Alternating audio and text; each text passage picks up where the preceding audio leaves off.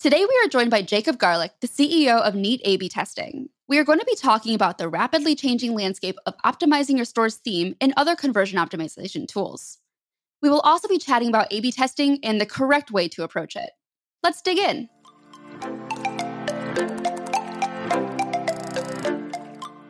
Welcome to Commerce Tea, a podcast to help you succeed on Shopify. I'm Rian. And I'm Kelly. Grab a mug and join us as we talk about all things commerce.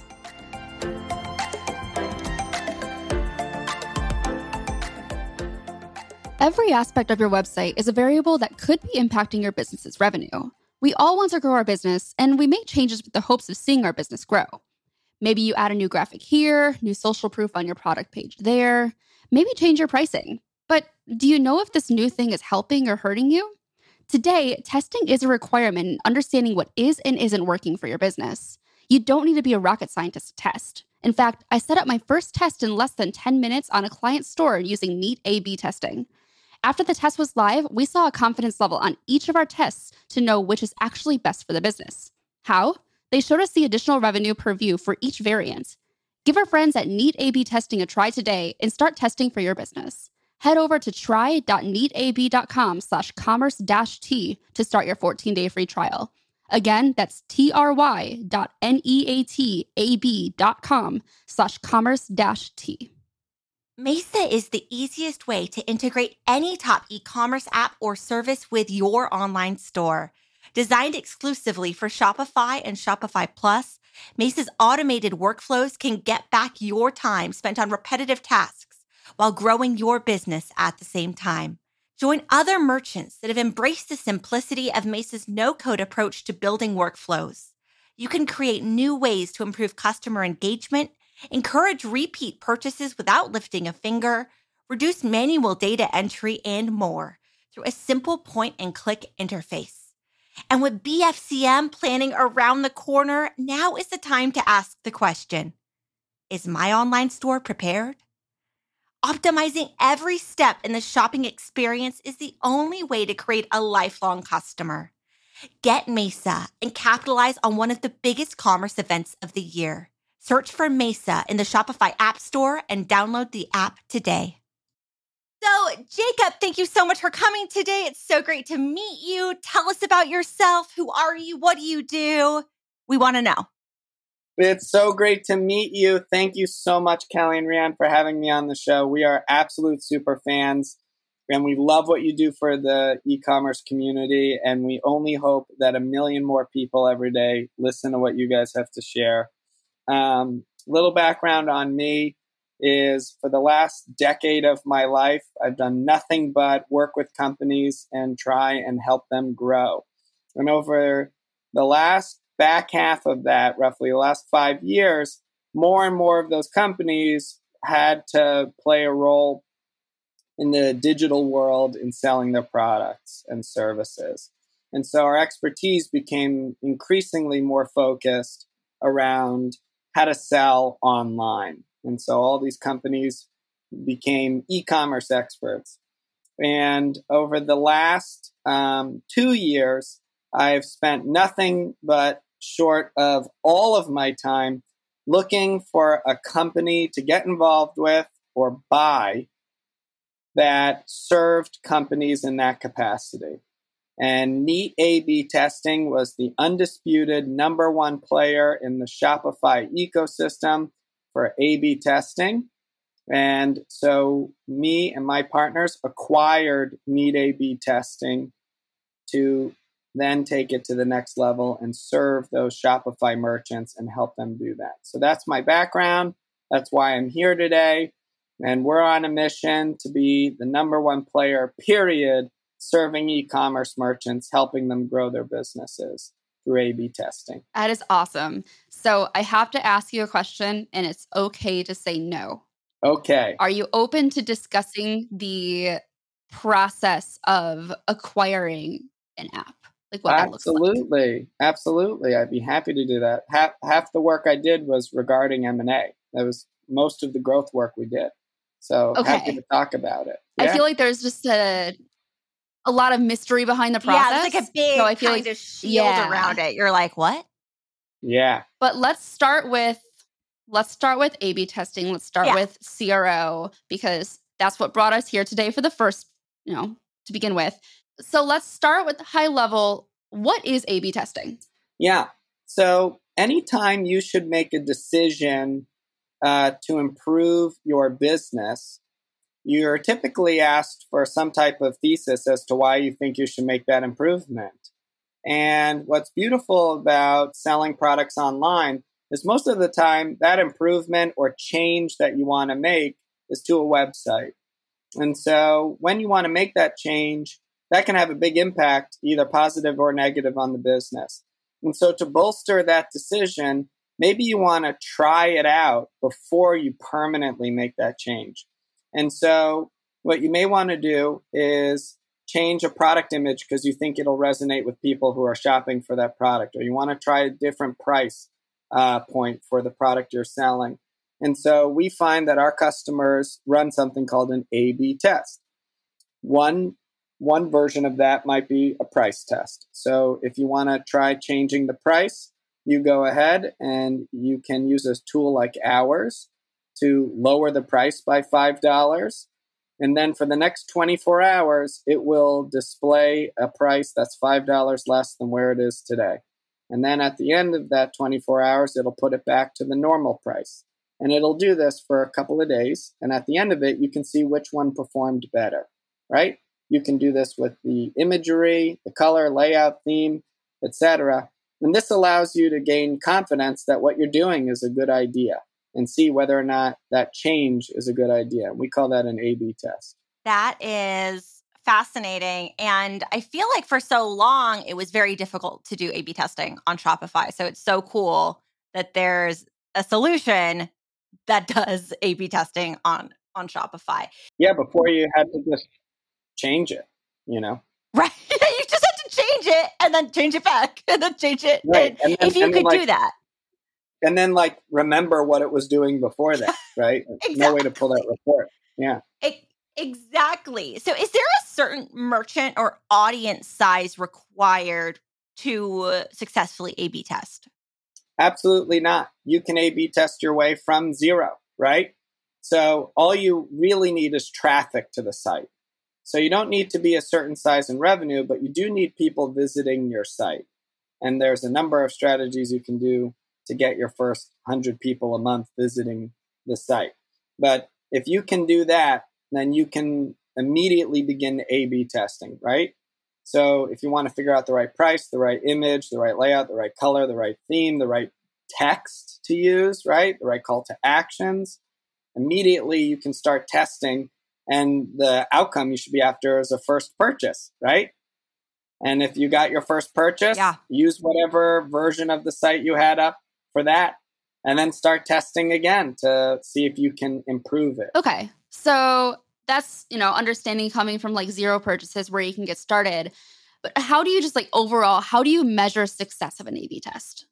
That's a great question. So depending on your size, the metric you're after might change. So if I'm doing north of 100 transactions a month, right? My goal is probably to raise the number of transactions I'm doing, right? If I'm still doing less than 1,000 transactions a month, right?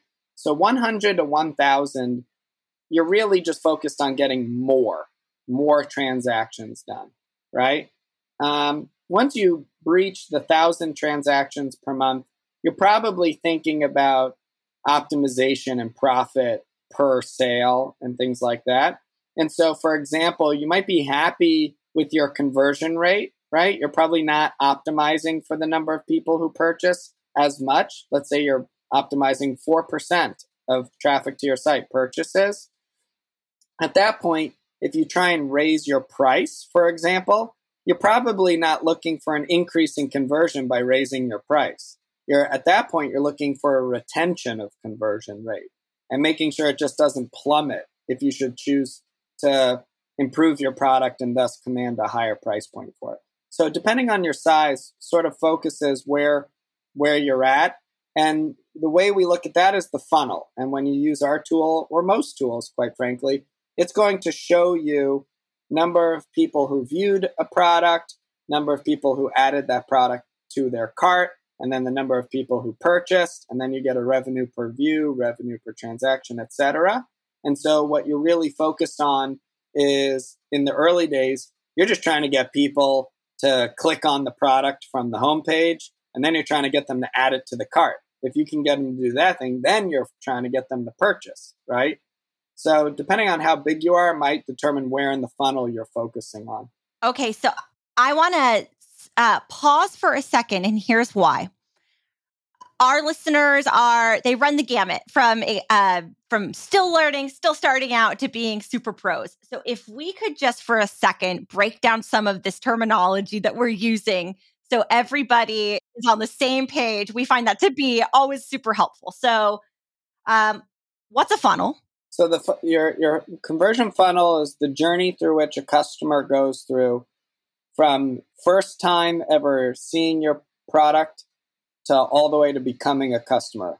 And so we think of it as a funnel because more people hit your website than are going to purchase your product, creating a little bit of a funnel. And the goal is to improve each stage of that funnel. So the first stage is someone saw an advertisement, was referred to you, searched for your product and found you, and hit your website. So that's just going to be traffic to the website. Then they're going to navigate your website and click on one of your products. And that's one level down. And the number of people who hit your website is going to be bigger than the number of people who actually click on a product. Then of the people who click on a product, there's going to be a drop off again of the number of people who view it and then add it to their cart. And then after that, there's going to be a certain number of people who added it to their cart and make a decision to purchase your product, right? And so these are the different points at which you want to optimize for and where you may be A/B testing. Okay. And when it comes to A/B testing, I'm really big on statistics just in general. So more terminology. Let's break down what is a control and what is a test. Perfect. So the control variant, as it's called in a test, is going to be what the site currently looks like now that you're looking to make a change to. So if your price is $10 today and you want to run an A/B test at $12, the control is going to be the $10 price and the variant is going to be the $12 price. So how many tests should I be running concurrently? Great question. So depending on the size of your business probably determines how many tests you're running at any given time, because there are a number of best practices any business should be following, but some of those best practices have higher impacts than others, right? So it's sort of a checklist of things you want to nail before you move on to the next set of tests, so to speak. So earlier on, for a smaller business, you need to nail down your price, the best imagery to use, the best copy to use, and the best layout for the site. And this is where you should be spending all of your time, really figuring out what's the best copy I can put right on that homepage with the best hero image. That's the first banner someone might see, and the best call to action to get them to click through and learn about my product. And then again, what's the best image, text, layout, and call to action to get them to add it to the cart, right? And there's no secret sauce for doing that. You have to be providing value for a certain audience that you're going after, right? For a later stage business, they've probably landed in the right vicinity. They've probably got a real sort of understanding of the range at which they need to be in. And they're probably pennies away from the perfect price, right? They've tried all of the different prices and they nailed the one that has the best conversion, that their customers are willing to pay, that they feel like they're getting the right value for, aren't getting returns, right? And so once you've done that, now it's about adding products to your catalog, for example. So a bigger company might have more SKUs. And so which order do we list them? Do we list our newest products first? Do we list our best sellers first? How do we introduce new product lines? What is the journey through which someone's going through when they hit our website? What's the most likely layout to get someone to buy more than one product or come back, right? What's the discovery process? And so they're probably running multiple tests at the same time that are not in conflict with each other, right? So they might be running a layout test, right, on one product and a layout test on another product, right? They might be running a theme test that highlights certain copy throughout the website versus another, all simultaneously. They might be running 700. We have customers that run hundreds of product tests all at the same time, where they're trying out different images for everything. But they're doing that because they've already hit the big boulders. They already have the right price for them. They have the right main image for them. So they might be testing secondary and third images for a product, right, to see if they can nudge up conversions. But there's big boulder items that a smaller business needs to figure out. Also, we find that our larger customers, they don't always run tests to decide how to improve something. They run a test to decide to remove something as well. So they're taking their bottom 10% sellers and making last-ditch efforts to confirm that there's absolutely nothing more they could do. Even if they put it to the top of the site for 5 minutes and run a flash sale, there's just no interest in that product. Helps them make decisions and have a process for removing products from the website. And a removal, that's like addition by subtraction. It can be just as valuable to eliminate clutter on the site as it is to add something to the site sometimes. I like that you mentioned you can run tests concurrently as long as they're not in conflict with each other. I think that's a really, really important point to drive home. Sure. So, if you're trying to see if a product is going to sell better, you don't want to be testing like the name of it, the price of it, the description of it, the image of it, like all at the same time, because you don't know which of those things is going to make a difference. That's right. You want to isolate the variable a lot of the time. Exactly. So do you have any resources that you like to, tell people if they're like brand new to A/B testing, like how to learn how to A/B test, or like what they should be testing, things like that? Do you have any resources you'd like to share? Absolutely. It's funny you asked that because it's like a perfect opportunity for us to plug our social media. Perfect. Which I know you weren't expecting, but yeah, we post every single day new testing ideas. We post videos on the first test types you should be running and how to do so. When you sign up as a customer, our customer service team is going to reach out to you and offer to help you set up your first test and audit your site for free and make recommendations what you should be doing. And we'll help you set up those tests and teach you how to use our tool. And then every day you can come back to our website and or any one of our number of our social media platforms, TikTok, Instagram, YouTube, Facebook. We're on all of them, Twitter, recommending a new test type each day and the outcome it may provide by running it. So help you figure out if it's a good fit for you. Can you give the URLs or usernames or handles or whatever for those social media? Yeah, accounts? It's just at Neat A/B Testing for any of our social. Nice and easy. Hey, Rhian, what can I do to help my support team be more efficient? I recommend Gorgias. Gorgias combines all your communications channels, including email, SMS, social media, live chat, and phone, into one platform and gives you an organized view of all help requests. This saves your support team hours per day and makes managing customer orders a breeze. It sounds great. What else can it do? With Gorgias, you can pre-write and save responses to your most frequently asked questions.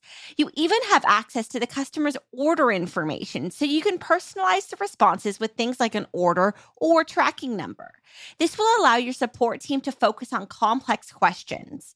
Brands like Olipop, Death Wish Coffee, and Steve Madden have reduced their response times and increased efficiencies. This sounds like a great way to also increase sales and brand loyalty. Where can I learn more? Check out Gorgias by visiting commercet.com/Gorgias and try Gorgias for free for 2 months. Again, that's commercet.com/GORGIAS. Okay, so we'll definitely include links to the different social profiles in the show notes, because those are going to be really helpful, and I'm probably going to be sharing them with my clients as well, because I bet they would love to see that. So as a merchant, as an agency owner, there are all kinds of tools that exist out there that it can be overwhelming to figure out what to use or what to recommend. So what are your thoughts about all the tools that are in this space? Yeah, absolutely. It's unbelievable the pace at which e-commerce is evolving its understanding of the buying experience and producing different technologies to help improve that experience. And so as a result, every 12 months, you get another 100 tools that claim they can help you with optimization of your website. And the truth is, a number of them can, but it's very dependent on what business you're in and how you sell as to whether or not it may be a good fit for you. And you certainly don't want to be in the camp that is a little bit too romantic about the way they set up their website, and thus they don't want to add anything or waste their time with anything because they tried it once and it didn't work, because they're inevitably going to miss out on that one new tool that came out of those 100 that could be a massive impact maker on their business. And then you also don't want to be in the camp that always implements 100% of these new technologies onto their website, because you end up overcrowding, not really learning them, and inevitably they won't all work.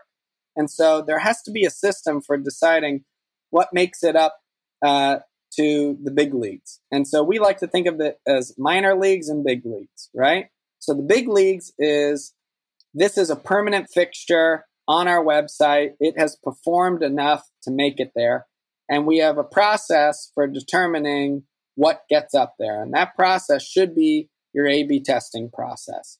So an example I like to use that everyone wouldn't even consider having an e-commerce website without is a Hello Bar, right? And that was actually the name of one of the first companies to do it, which is above your hero image, above the menu, you have a little small strip with an offer, right? And one day, no one had it, and the next day, it was available, and people could have this on their website, right? Everyone had it, yeah. And then everyone had it. So how do you know if that's for you? Maybe your biggest offering needs to be on the hero image. Who knows? So if you had a process that identifies new technologies, you would have caught that, and you would have thrown it into the minor leagues to see how it does. And the minor leagues is an A/B test. We're going to run this for 1 week, 2 weeks, until 100 sales have been made, roughly, right? Good round number. And see whether or not our conversions improved or did not improve by having this Hello Bar, right? And then you determine it did well. So now we're going to run another 2-week test, and we're going to test the copy on that Hello Bar. We've decided we want to use it, but we don't know what the best copy is, right? So run another 1-week test, and now you've nailed the best performing copy. It increased conversions by 0.5%. You have 100,000 people visiting your website every month. And so 0.5% is a big deal because it's extra 500 purchases a month, right? But even an extra 1 purchase a month, that's a big deal for a site that only maybe has 1,000 people or 500 people visiting, right? And so we've now decided it's worthy, and we move it. It's officially in production. And now every month we are going to run a new test to try and improve the conversion rate of that Hello Bar. And in the same case, you may have seen something that does a little video on your hero image, and now static images are out and video hero images is all the rage. Turns out those have terrible conversion for a lot of businesses. So you would have caught it, tested it, and decided not to promote it. And now you have a filter, but also a net out there to catch every new opportunity and filter out the ones that aren't going to make an impact on your business. So we like to think of A/B testing as a process by which any change to the site gets promoted to a permanent fixture on the website. Okay, so we have now learned so much about A/B testing. I'm so excited that our listeners are going to be able to learn along with us. So let's talk a little bit about mergers and acquisitions, because there's just like this mystery kind of field around it. It's hard to navigate. We have a lot of Shopify partners that listen, but M&A applies to anyone from, you could be selling cookies, you could be selling software. There's still an opportunity for M&A. So could you talk to us a little bit about what it means and your background in doing it? And then we're going to have some follow-on questions after that. Sure. So I shared at the beginning of our call that I spent the last decade helping companies grow. And the reason I was, even exposed to that opportunity was because I was partnered up with private equity firms and venture capital firms that were investing in businesses and acquiring businesses.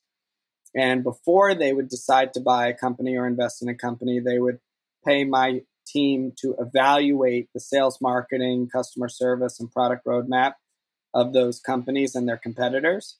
And after they would invest or acquire the business, or maybe it was a company buying another company and merging together, post-transaction, we would get involved and help them administer a dramatically more competitive program, whether it was for sales, marketing, customer service, or their product roadmap, based on our findings in the assessment during the due diligence phase.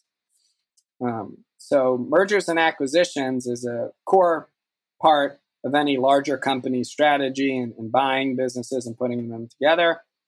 And M&A is the total activity of a private equity firm that's looking to take a controlling interest in a company.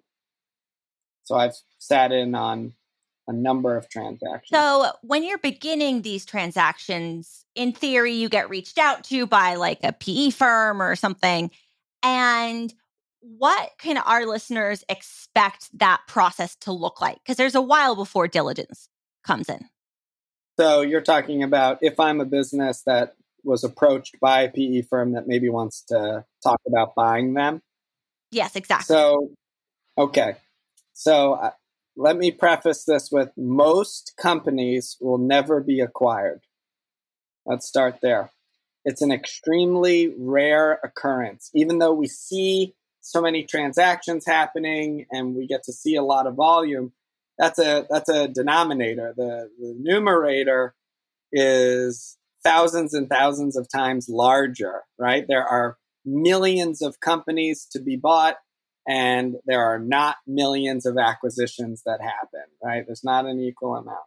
And so the first thing I'd recommend you do if someone is reaching out to you about buying your business is take them seriously, because it's an extremely rare occurrence. So whether or not you are for sale or not for sale, whether or not you think it's a good idea or bad idea to sell, treat every prospective buyer like gold and with respect, and build a relationship, because you never know when that opportunity may present itself.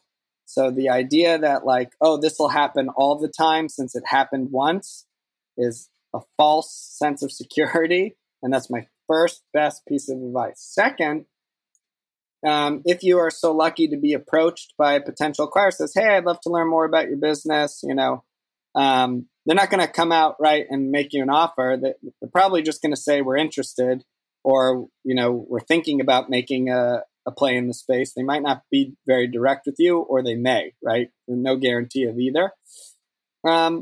Is to start with a discovery call, right? Hey, happy to hop on a call. Okay. Talk about what you guys are interested in doing, and then get to know them and see what their interests are.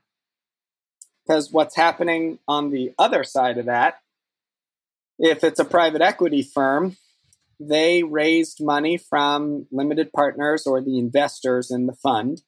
And that fund had some type of investment thesis of which the investors were interested in participating in, right?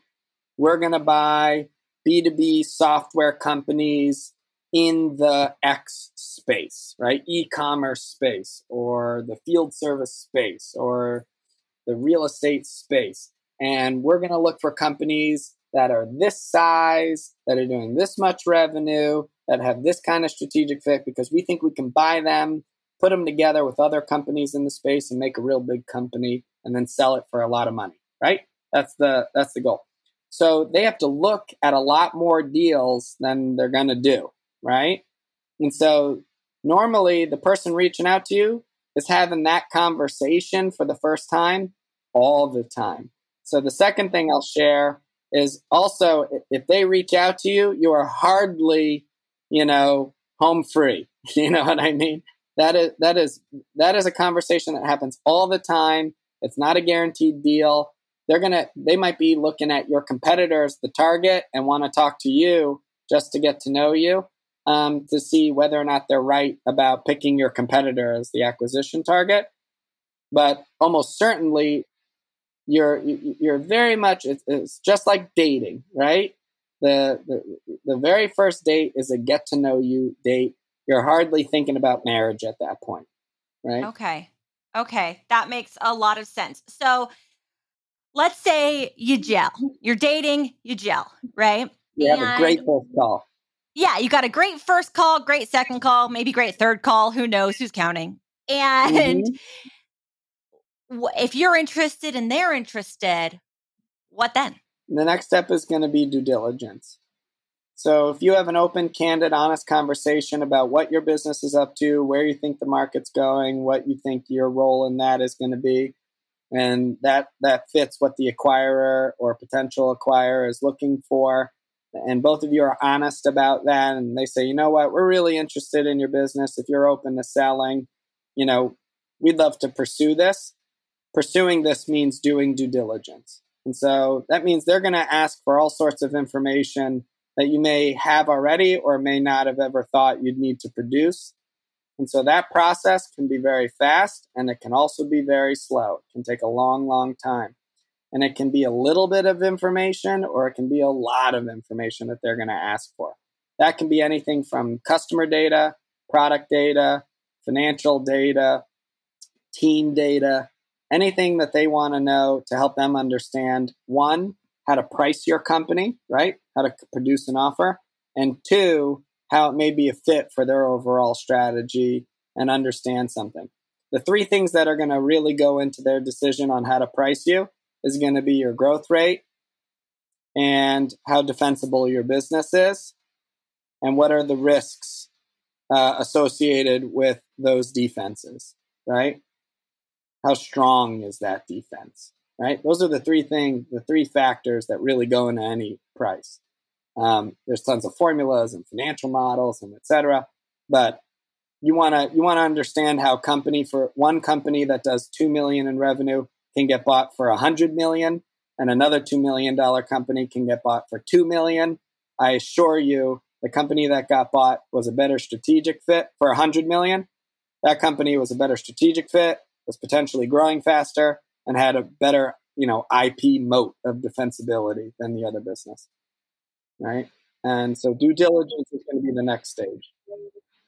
Out of curiosity, let's say I am being approached by a private equity firm or whatever, and it's not the right time right now.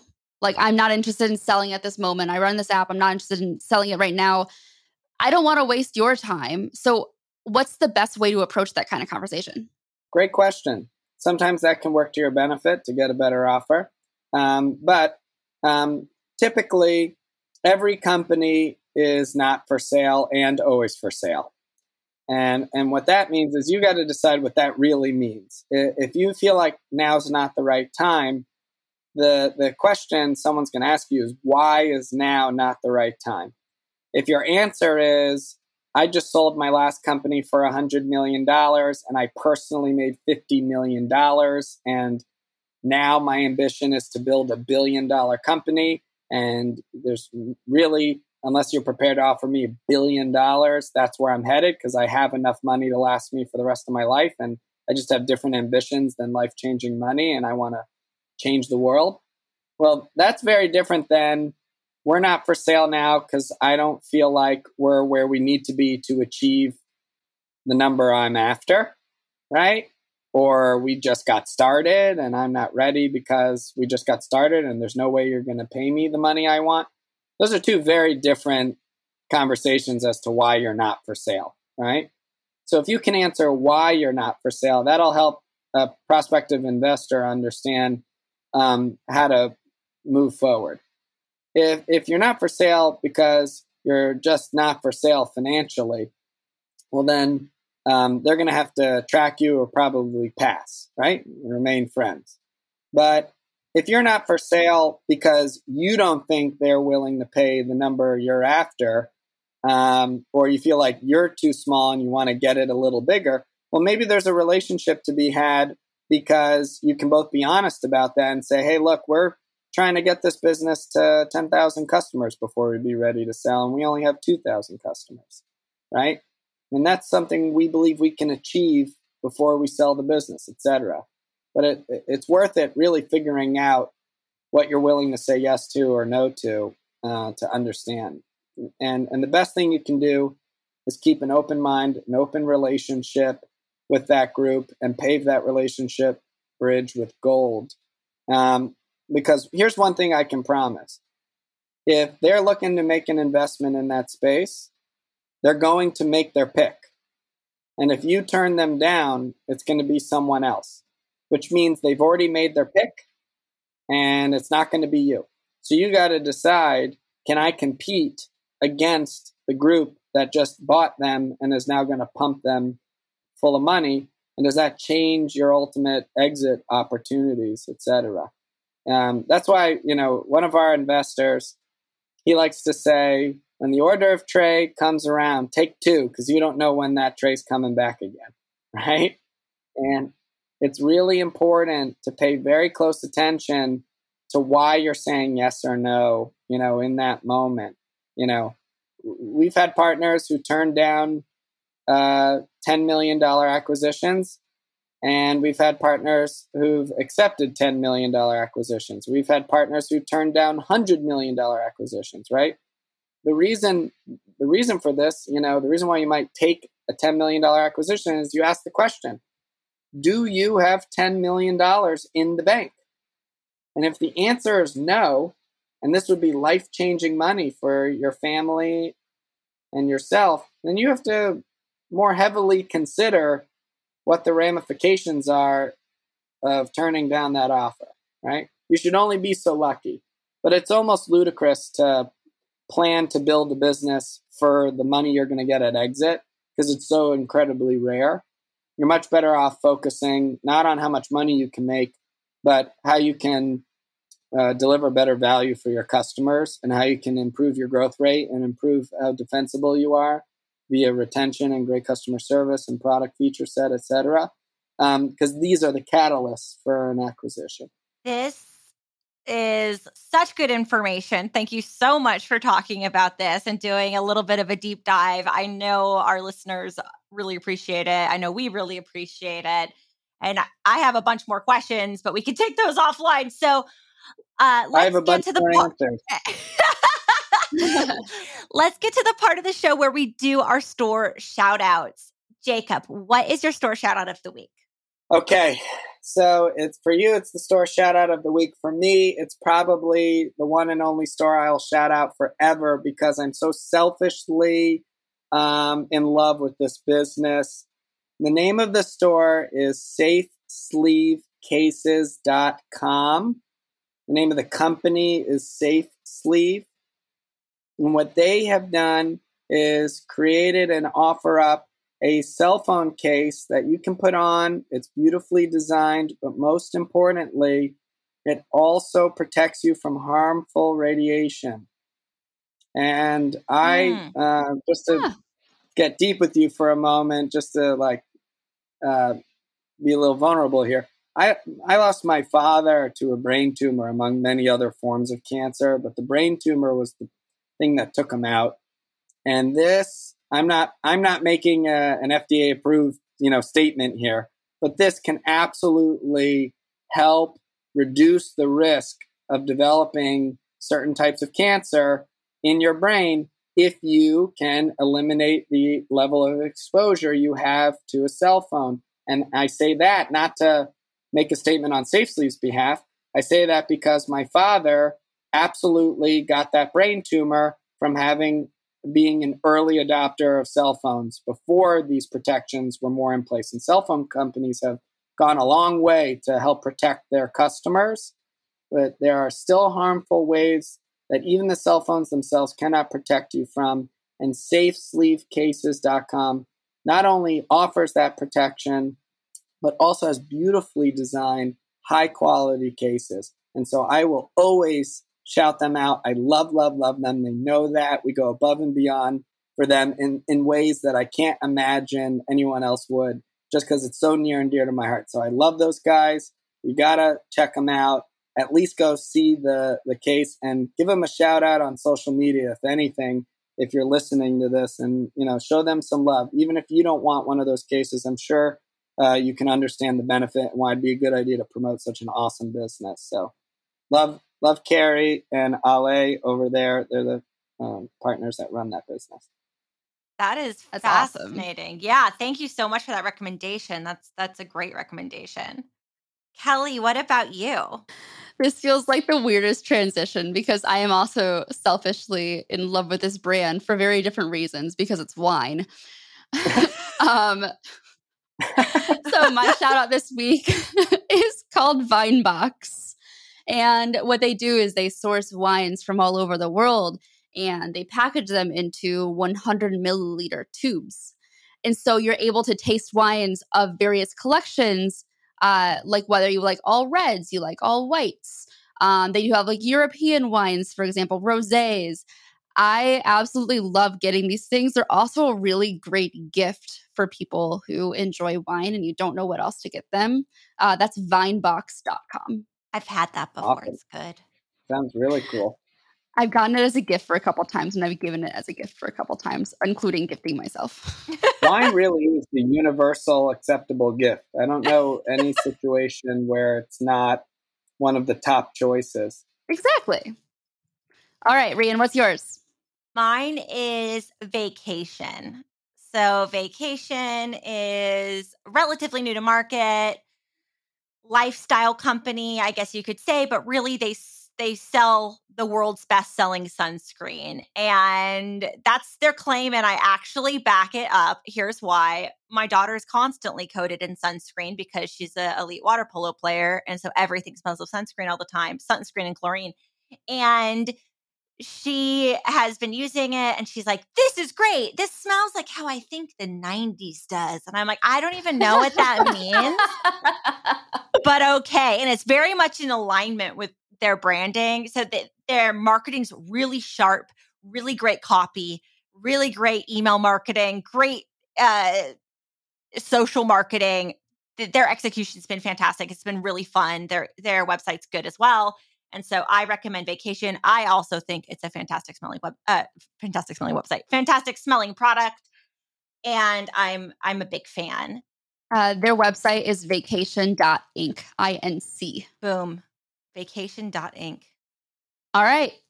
Final question for you. Where can we find you on the internet? LinkedIn is probably the best place to find Jacob Garlick. If you want to get in touch with me, message me on LinkedIn. If you can't do that because we're too far removed, then reach out to any one of the people on my team. If you see who else works for Neat A/B testing on LinkedIn, you can also send us a message on our social media. We respond to 100% of comments. So if you're really trying to get in touch with me and you haven't heard back from anyone on LinkedIn, the first place I would probably go is social media and say, I want to talk to Jacob, and I am more than available to talk to anyone that would like to talk to us and help any way that I possibly can. And that won't always be the case, right? Like eventually we'll be so successful that I'll just be unavailable. But until I'm like Jeff Bezos level, I'm available. I'm here to help. Jacob, thank you so much for spending time with us today. There's so much really great information in here, whether you're on the A/B testing side or the M&A side. There's all kinds of content here for everybody to learn from. And lots of letters, too. Oh. Lots of letters. Thanks so much. Thank you for having me on. I really hope we can do this again, and look forward to building a relationship. Oh, we absolutely will. To be continued. All right. So thanks for tuning in, and thanks again to our sponsors for supporting this episode. We have a YouTube channel. You can visit it at youtube.com/commercetea. If you like our podcast, please leave us a review on Apple Podcasts. Reviews make us really happy. Really happy. And you can subscribe every time. I should learn to just pause as soon as I say that because Rian always interjects with really happy. One day I will learn. Anyway, you can subscribe to Commerce Tea on your favorite podcasting service. We post new episodes every Wednesday, so grab your mug and join us then. We'll see you next week. Bye-bye. Clocked In is a time clock for Shopify. With Clocked In, your team members can easily clock in and out of their shifts from anywhere. You can manage your team's hours as they work remotely with an intuitive interface that can be used from desktop, tablet, or mobile. Check it out at clockedin.io or in the Shopify App Store.